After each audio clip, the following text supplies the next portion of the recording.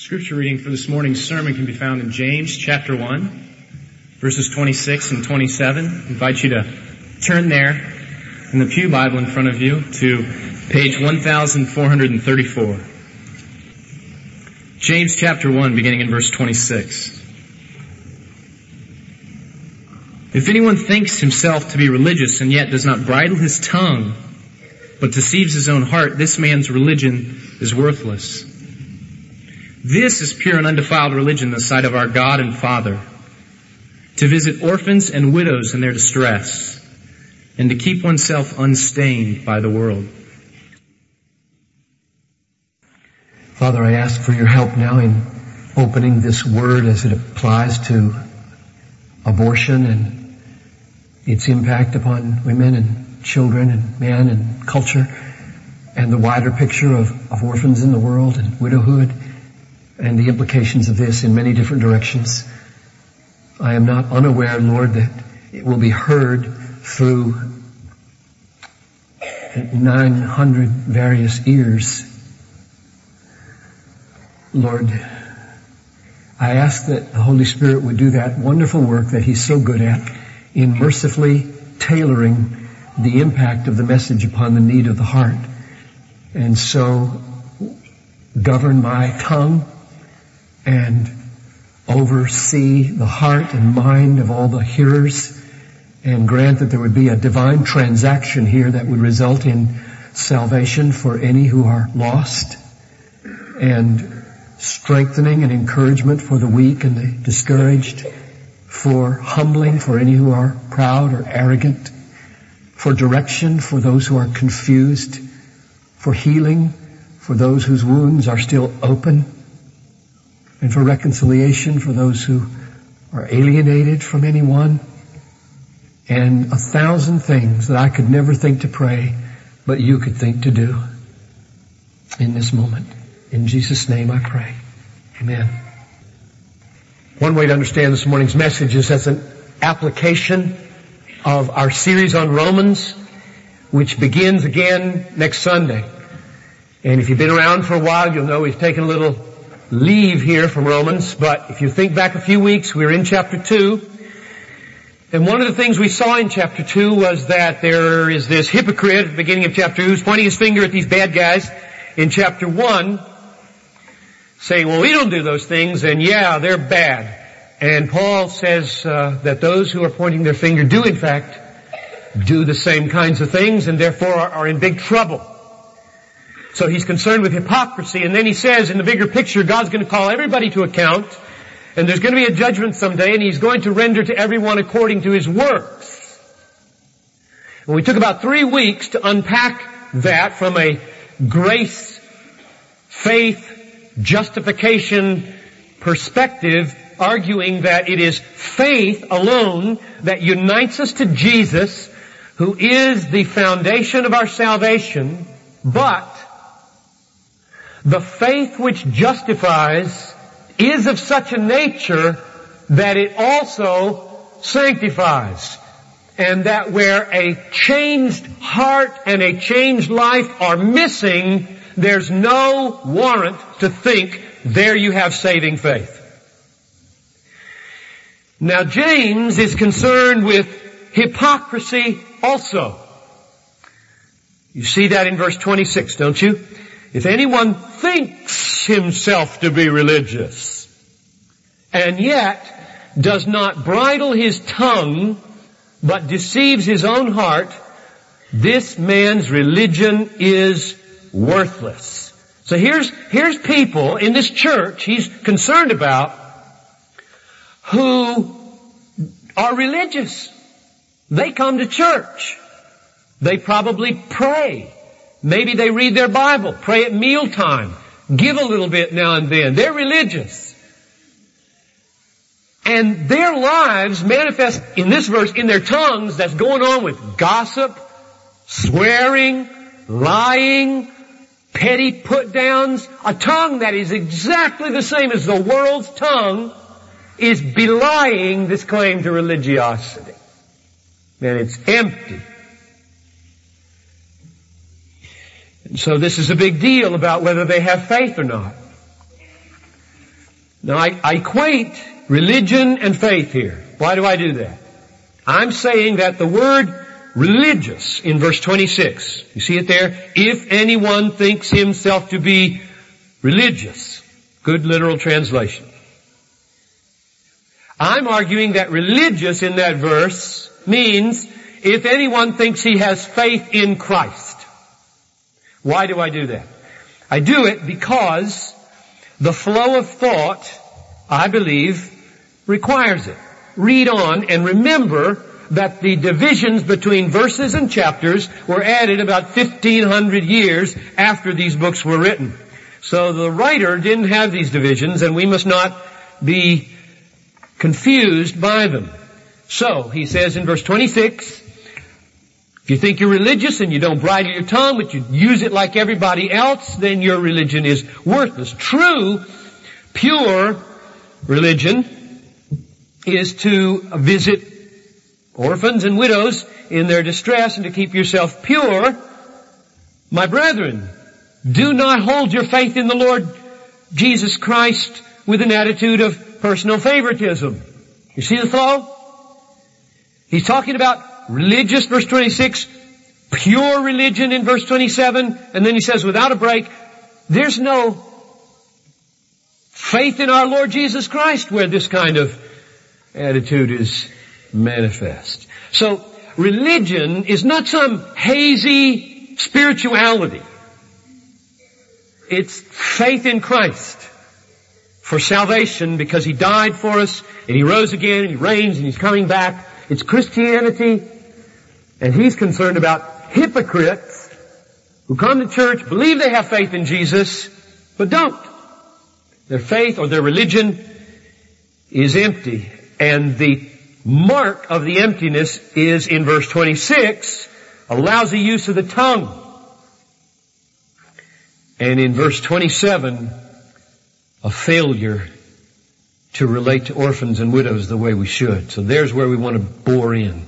This is the verse that caused me to choose this text on the Sunday after the anniversary of Roe v. Wade, which is 26 years old now and was passed by the Supreme Court in 1973 to the effect that abortion on demand is legal for any reason virtually up till the last moment of pregnancy.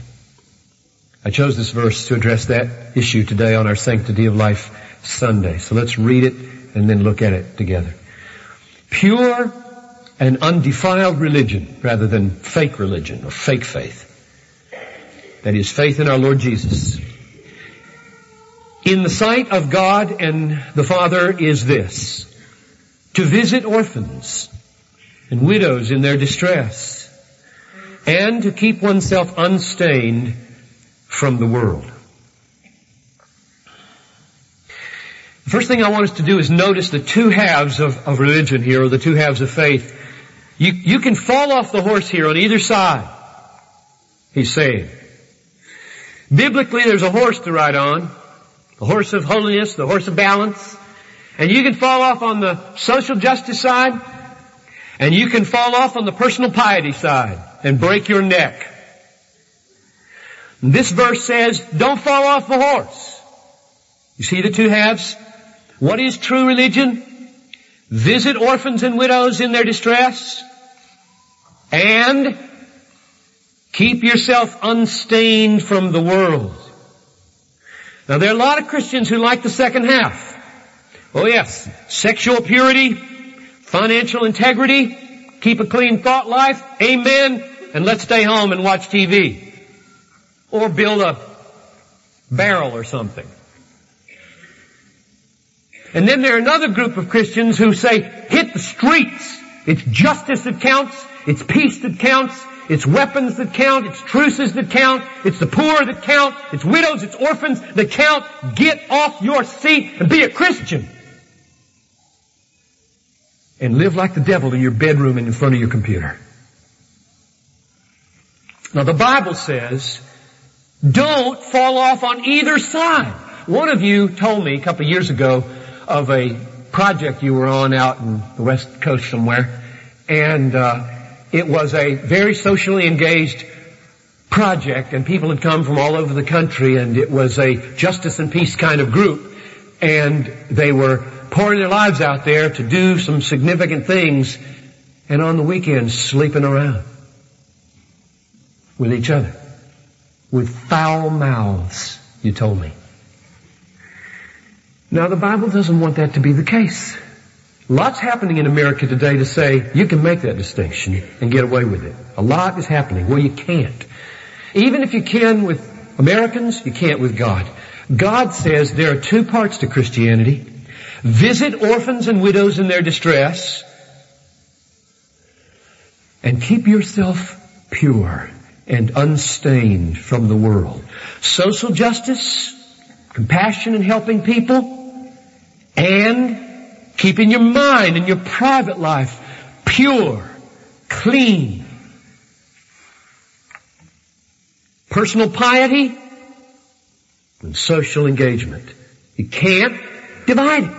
If you want to be biblical, and if you want to avoid James's censure that your religion is empty.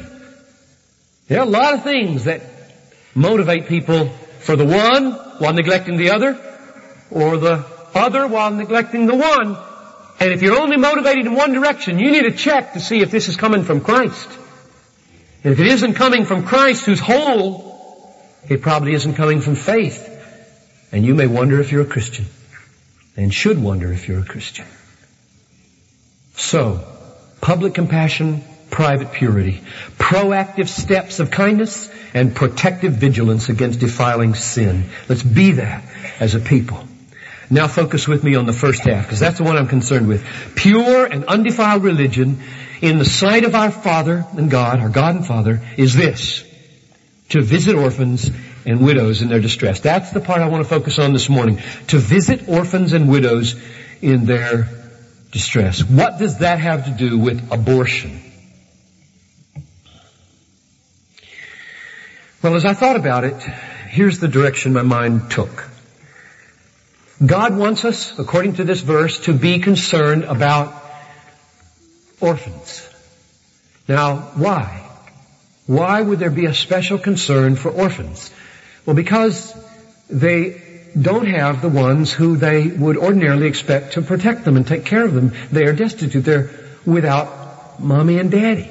So picture, just to get it clear, a little 3-year-old girl properly buckled into her seat in the back seat, and mommy and daddy in the front seat, driving down I-35 on the way to the mall, and there's this horrible crash, and the mother and the father are instantly killed. And because they had served their little one faithfully by buckling her in as they ought, she comes away with just bruises in the hospital down in Hampton County. And she starts saying, Mommy, or Daddy, and they're gone forever. So they do some checking around, and there are no grandparents. No grandparents. No uncles and aunts. That's an orphan. That's an orphan. And this verse says, don't let her alone. As long as there's a church on planet Earth, she is not destitute. That's what this verse says. If there's a church in the world named after Jesus Christ, no orphan should be destitute.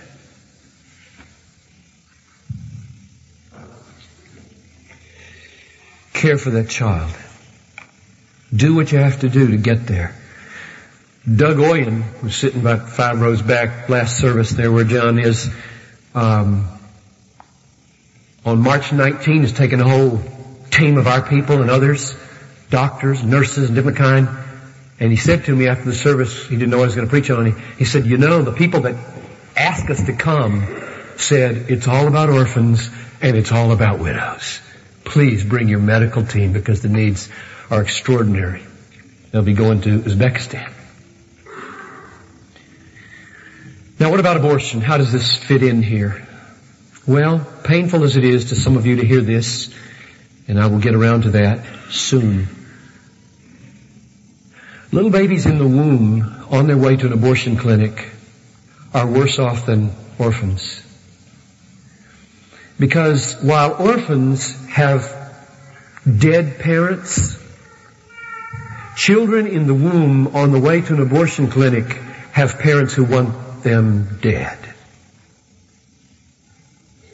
That's worse. I'll say it again. To be an orphan is to be bereft because your parents are dead. To be a baby in the womb on the way to an abortion clinic is to be in a worse situation because it's to have parents alive who want you dead. And that's worse. So I simply argue with what's called an argument from the lesser to the greater. If God commands the church to visit orphans in their distress because the ones who care for them are dead, how much more would He call for us to visit babies to try to intervene and help rescue them from parents who want them dead? So I think it applies. Unless you say, they're not children. You're making an assumption that's just not true. They're not children. Now you know what? I don't know if you've noticed this or not. Many of us in this room have been involved in this for a couple of decades. And we remember the rhetoric from 15, 20 years ago. And we know what it's like today. And it's different. Very different today. You do not hear today on the street and in public debate, they're not children. You don't hear it. It's over.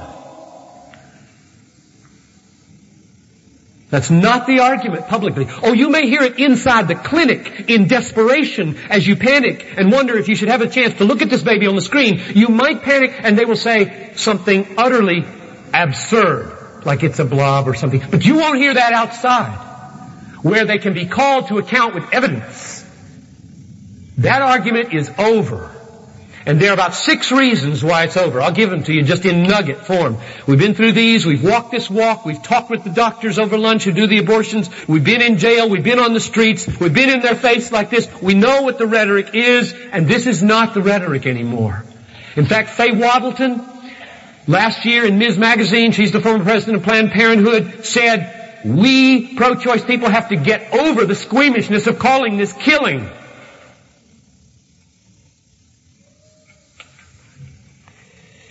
Reason number 1, it won't cut it anymore, is because the scientific evidence is simply mounted so high that everyone knows that the fetus has all the crucial genetic elements to be defined as a human life. Reason number 2 is that the differences between the unborn baby and the born baby are the differences that don't count in determining whether the baby is a person or a human life. Size does not count. Shape does not count. Looks don't count. Immature reasoning capacities don't count. Physical dependence through an umbilical cord does not count. And the reason they don't count is because they're all true in principle outside the womb of the newborn baby. Even though there's no umbilical cord, the baby might have to go on to dialysis. It doesn't cease to be a baby when it has to get its blood cleaned by a machine called machine, not mom. Those things are absolutely irrelevant when determining whether this is a life or person or not. Argument number 3. Doctors treat the unborn as legitimate patients. They do surgery on them. They minister to them. There are 2 patients written down on the paper. We know these things. These are public facts. Number 4. The idea that some Christians, blows my mind, but it's true, use to argue that human life begins at breath. Quoting Genesis 2:7, He breathed into them the breath of life, and therefore until there's breathing, there's no human life.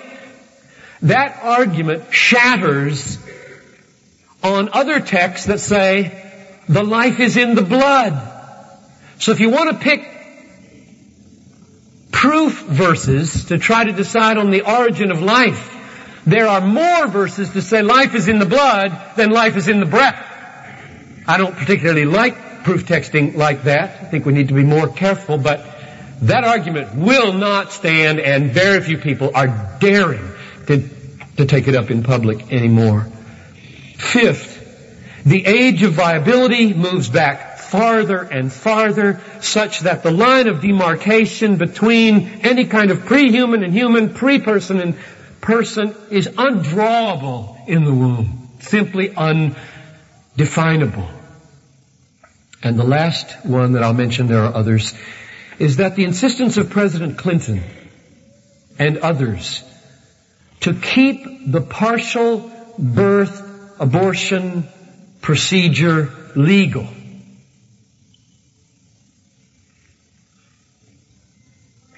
is a clear testimony, and this is a great providence of God, why He may be allowing this. It is a clear testimony that the absence of personhood or human life is not the basis of defending abortion. Because, I hope I don't have to describe that procedure for you here, because the only thing separating the babies killed through partial birth abortion procedure is 3 inches. Period. Therefore, nobody with any public integrity can argue that it is the absence of a human life or the absence of a person that warrants this procedure. That will fall to the ground in any reasonable atmosphere, which is why you simply don't hear anymore in the public debate that the reason abortion is okay is that the babies are not babies. You don't hear it. It won't stand. Well, what do you hear? What you hear is that the moral bottom line is that it's a tragic choice between a mother's plans and a baby's life. Period. Or as Faye Waddleton said, it is killing, it is a baby, and it's my body.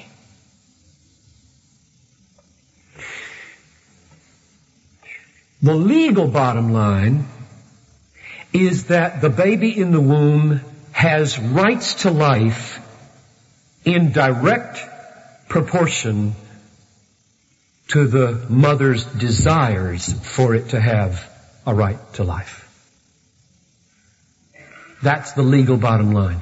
If the mother wants the baby to have a right to live, the baby has a right to live. And if the mother does not want the baby to have a right to live, the baby does not have a right to live. That's the legal bottom line in America. What brings that to such clear and amazingly inconsistent testimony in our land is fetal homicide laws alongside Roe v. Wade. In Minnesota, as well as other states, fetal homicide laws can send you to prison for being the effective cause of the death of a baby in a mother's womb. There have been cases. Why? One reason. She did not want that baby dead. But the abortion laws say a doctor can go into the same baby at the same age and intentionally kill the baby and it not be against the law. Why? The mother wanted the baby dead. Of course, her wants are all torn up to shreds here, which I'll get to in a minute. But it is the will of the mother that either grants or removes the rights of the baby to live. So what we have in America, astonishingly, I believe with all my heart that history will look back upon these years and say, how could they believe those things? How could they reason like that? How could they have a president who endorsed infanticide? How did that happen?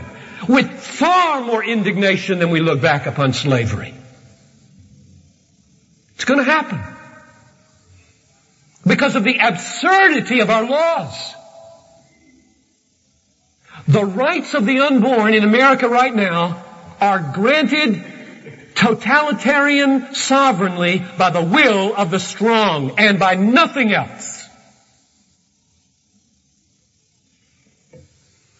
The baby has rights if the strong wills the baby to have rights. The baby has no rights if the strong wills for the baby to have no rights. And both of them are enshrined in law.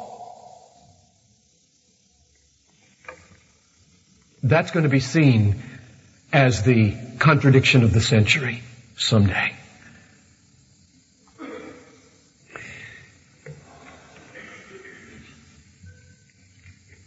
Therefore, verse 27 applies to the unborn. Visit them in their distress. Turn to them. Take care of them. Let me broaden this out for a moment here. I'm very eager for us to be a pro-life church in the sense of having hearts that get around this whole issue politically, socially, demonstratively towards women and towards unborn children, towards born children in adoption and other ways. But I'm real eager that we not become a narrowly pro-life church, but a broadly pro-life church. And that's why I entitled this message having to do with orphans and HIV. And here's the connection that I see. Since the breakup of the Soviet Union about 10 years ago, the states, this is just representative, many of the states have discovered the freedom of birth control, both in contraceptives and in abortion. And they have gone hog wild in the use of them. In Romania, for example, there are 3 abortions for every live birth. It is the highest abortion rate in the world. And yet, this country, Romania, has not rid itself of unwanted children. In fact, perhaps as much as any country in Europe, babies are abandoned by the hundreds, I read last year.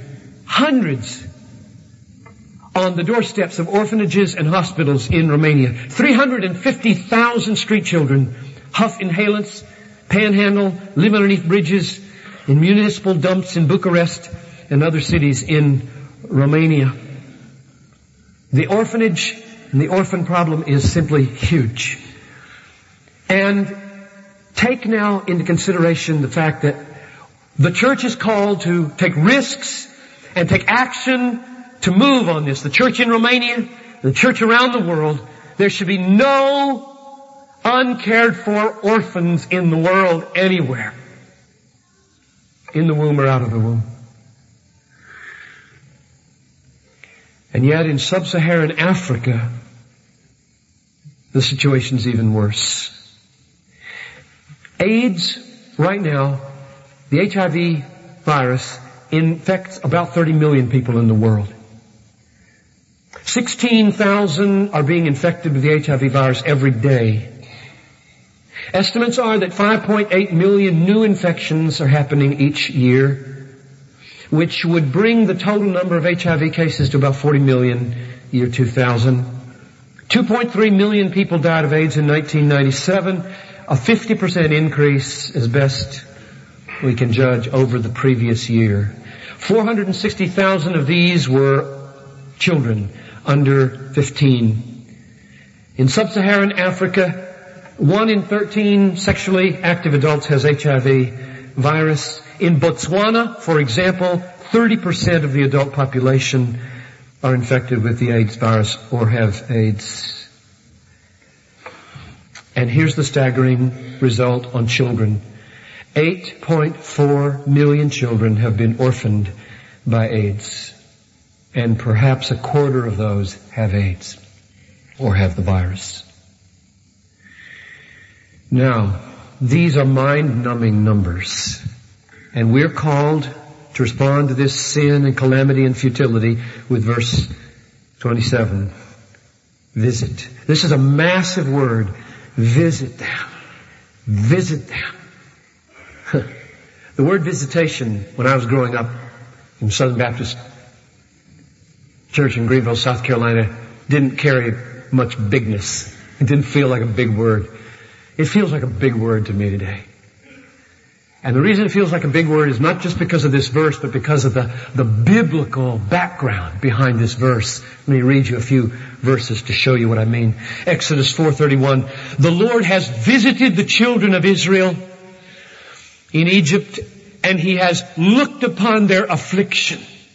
Visitation is something that God Almighty does. Or Luke chapter 1 verse 68, at the coming of Jesus, Zechariah says, Blessed be the Lord God of Israel, for He has visited us and accomplished redemption for His people. So visiting is a huge redemptive word with great, joyful, healing, redemptive overtones. And I say, what a calling for Bethlehem Baptist Church. What a calling for our pro-life committee. What a calling for the Micah Fund. If you don't know about the Micah Fund in this church that funds adoptions of children who have to be given up because of abortion not being followed through on and the parents not being able to carry through, know them. A great calling for how many in this room are looking for what to do with the last third of your life. This is another one of my favorite calls now, out of Phoenix, in Arizona and every other place that people plan to spend their lives. This is a call to go to Romania.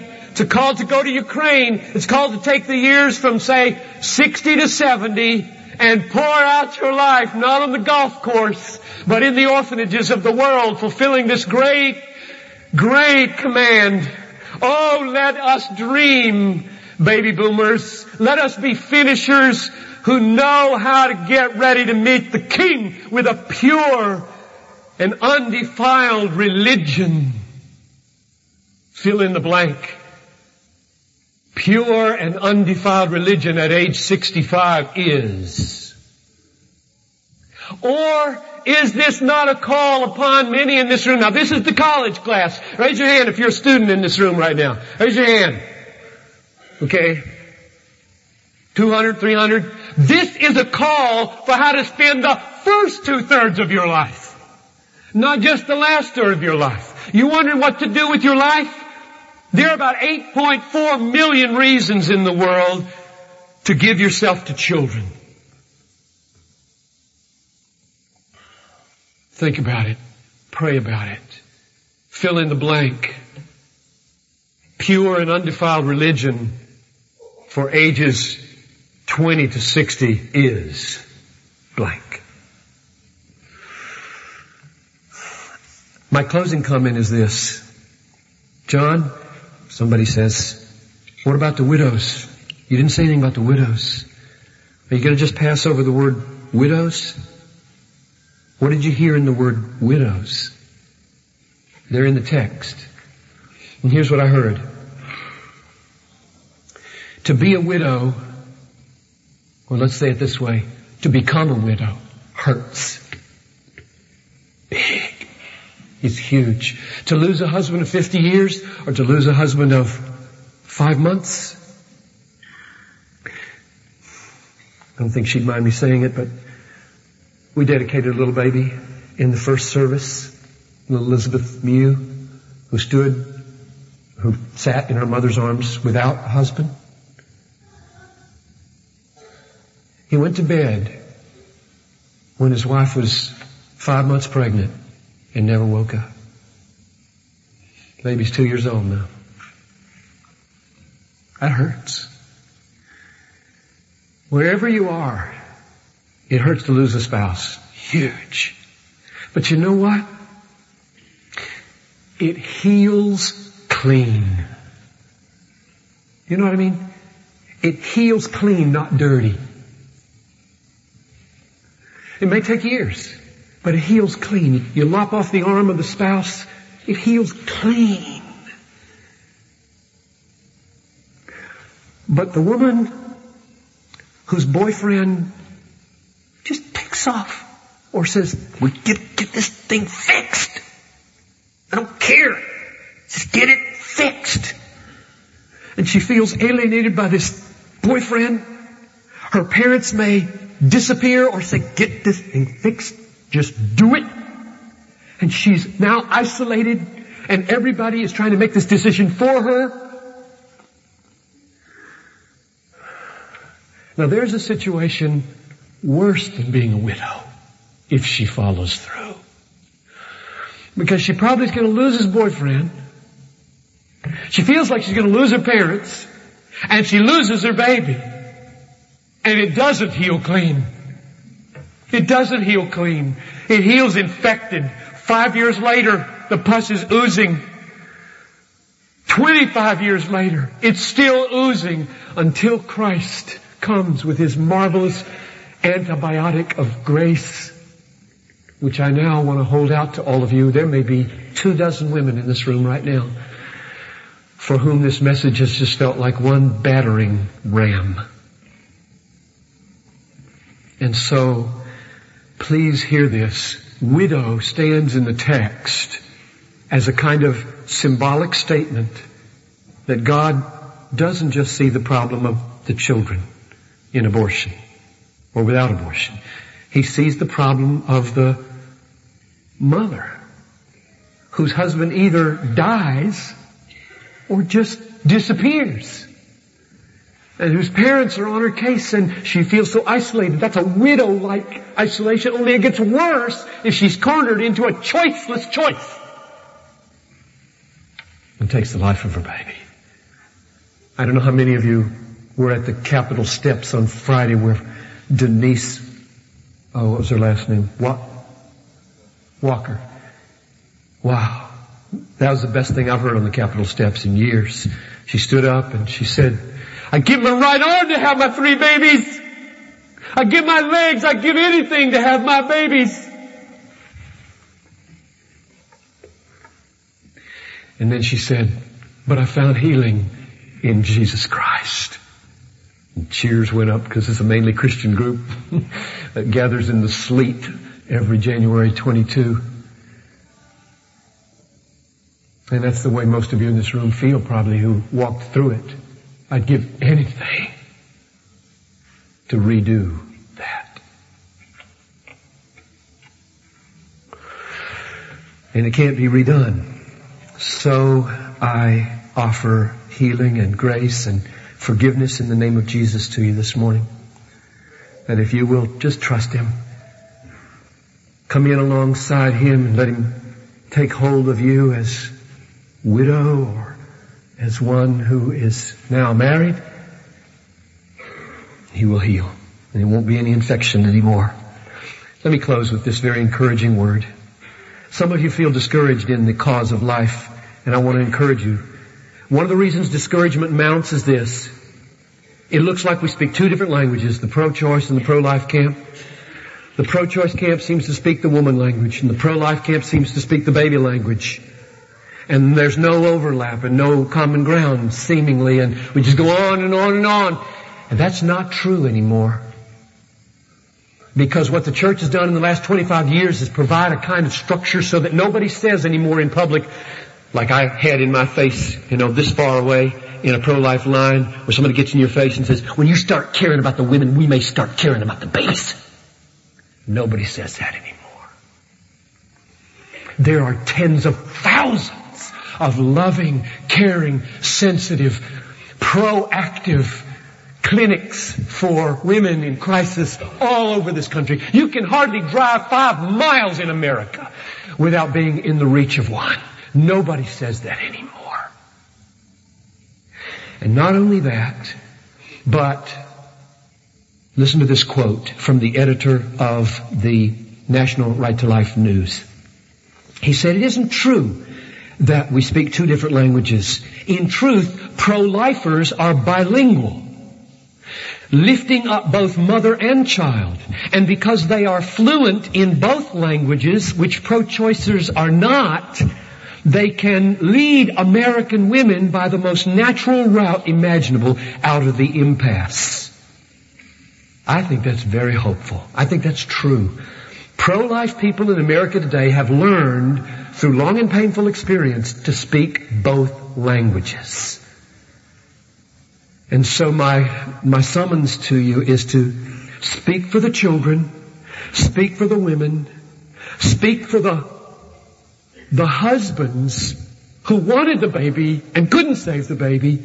Speak to the doctors, speak to the politicians, speak to the newspapers, speak to the media, but whatever you do, don't be silent. Because if your tongue, back to verse 26, if your tongue is not used for the orphan and the widow, verse 26 says, your faith may not be anything.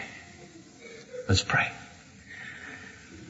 Oh, Father in heaven, I ask that you would heal the women in this church who have had abortions and those visiting this morning who have had abortions. That the grace of the Lord Jesus Christ, which is beyond imagining full, would be poured out upon them. And that even though we have to speak these two languages, one so painful for them to hear and one so hopeful for them to hear, by your power and grace, you can turn this service to a profound healing. And I pray that there would be, Lord, a mobilization of our people, whether old or whether young, toward visiting. The visitation of God Almighty through His people in the lives of the orphans, in the lives of the widows, all over the world. Raise up ministries like Doug Oyens, and like the Pro-Life Committee here, and like the Micah Fund here, and like New Life Family Services. Lord, raise them up. I'll be standing here at the front. We have prayer teams. They wear little buttons like this. You can raise your head up. They wear little buttons like this, standing here at the front. If you want to be prayed for by a couple or by a pastor or elder, we're going to linger here at the front as long as you want. But why don't you stand with me for a closing benediction?